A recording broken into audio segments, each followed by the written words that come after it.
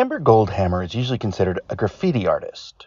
I don't quite think that's right, though much of her work does draw on graffiti concepts, such as a looser sort of brushstroke and the use of field, and of course word and symbol.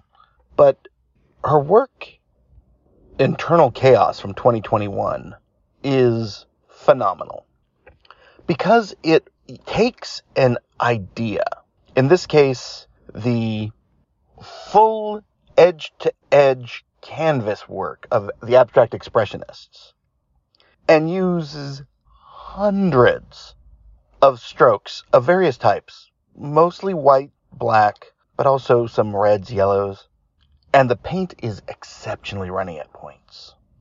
Maybe not Cy Twombly runny, but it's definitely meant to convey an idea of an immediacy, that a mark has been made of fresh paint.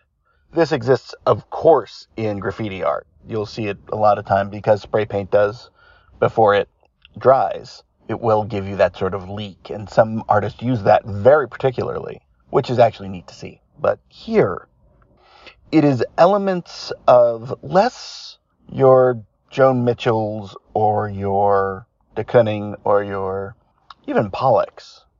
It has a gestural aspect, but it is in essence a color field piece.